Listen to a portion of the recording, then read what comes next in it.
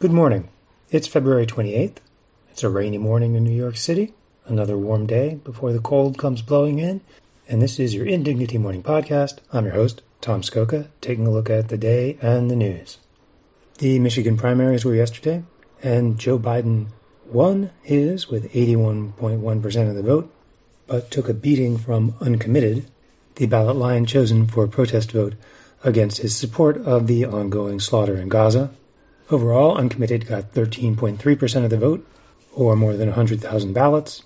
In Wayne County, home of Dearborn and its large Arab population, Uncommitted won 17% of the vote. There is some extremely tedious discourse underway this morning about the relative treatment of Joe Biden's 81% share and Donald Trump's 68% share on the Republican side, and whose performance shows strength as opposed to showing vulnerability.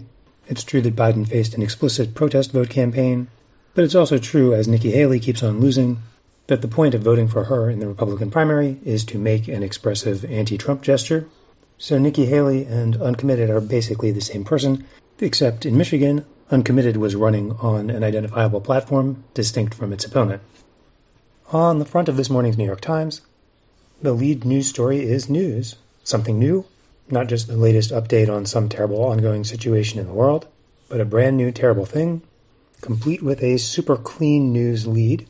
The Times writes, cinnamon-flavored applesauce pouches sold in grocery and dollar stores last year poisoned hundreds of American children with extremely high doses of lead, leaving anxious parents to watch for signs of brain damage, developmental delays, and seizures. There it is, the news, swiftly followed in the next two paragraphs, with analysis and the search for blame. The Food and Drug Administration, citing Ecuadorian investigators, said that a spice grinder was likely responsible for the contamination, and that the quick recall of 3 million applesauce pouches protected the food supply. But hundreds of pages of documents obtained by the New York Times and the nonprofit health newsroom The Examination, along with interviews with government and company officials in multiple countries, show that in the weeks and months before the recall, the tainted applesauce sailed through a series of checkpoints in a food safety system meant to protect American consumers.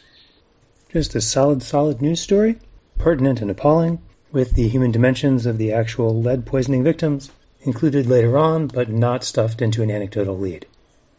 Further over on page 1, the sporadic hostilities between the U.S. and Iran seem to be calming down. It's another clean news lead.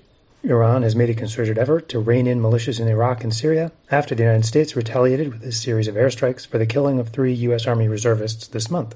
It says, look at that. More relevant information delivered straight to the brain. In fact, everything above the fold does that. On the top left, a provocative comment by President Emmanuel Macron of France about the possibility of putting troops from NATO countries in Ukraine has prompted a warning from the Kremlin and hurried efforts by European leaders to distance themselves from the suggestion. News, straight up news, in the newspaper. And then the threat of a government shutdown finally makes it to page 1.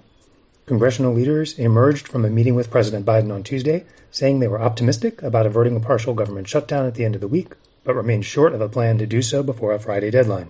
Speaker Mike Johnson, who is facing intense pressure from Mr. Biden, Democrats, and Senate Republicans to agree to a spending deal over the fierce objections of right-wing lawmakers in his ranks, suggested he might be ready to do so in coming days. Boom, there's your update. That's where we are on the government shutdown.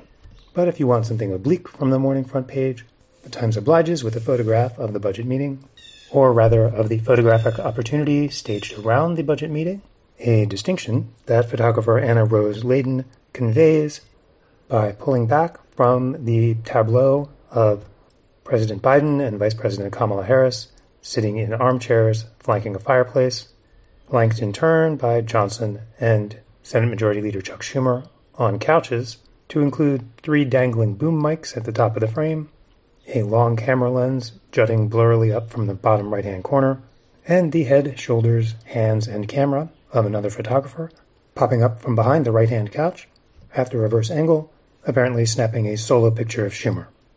Using a photo opportunity as an opportunity to take a photo. Nice work by Anna Rose Layden.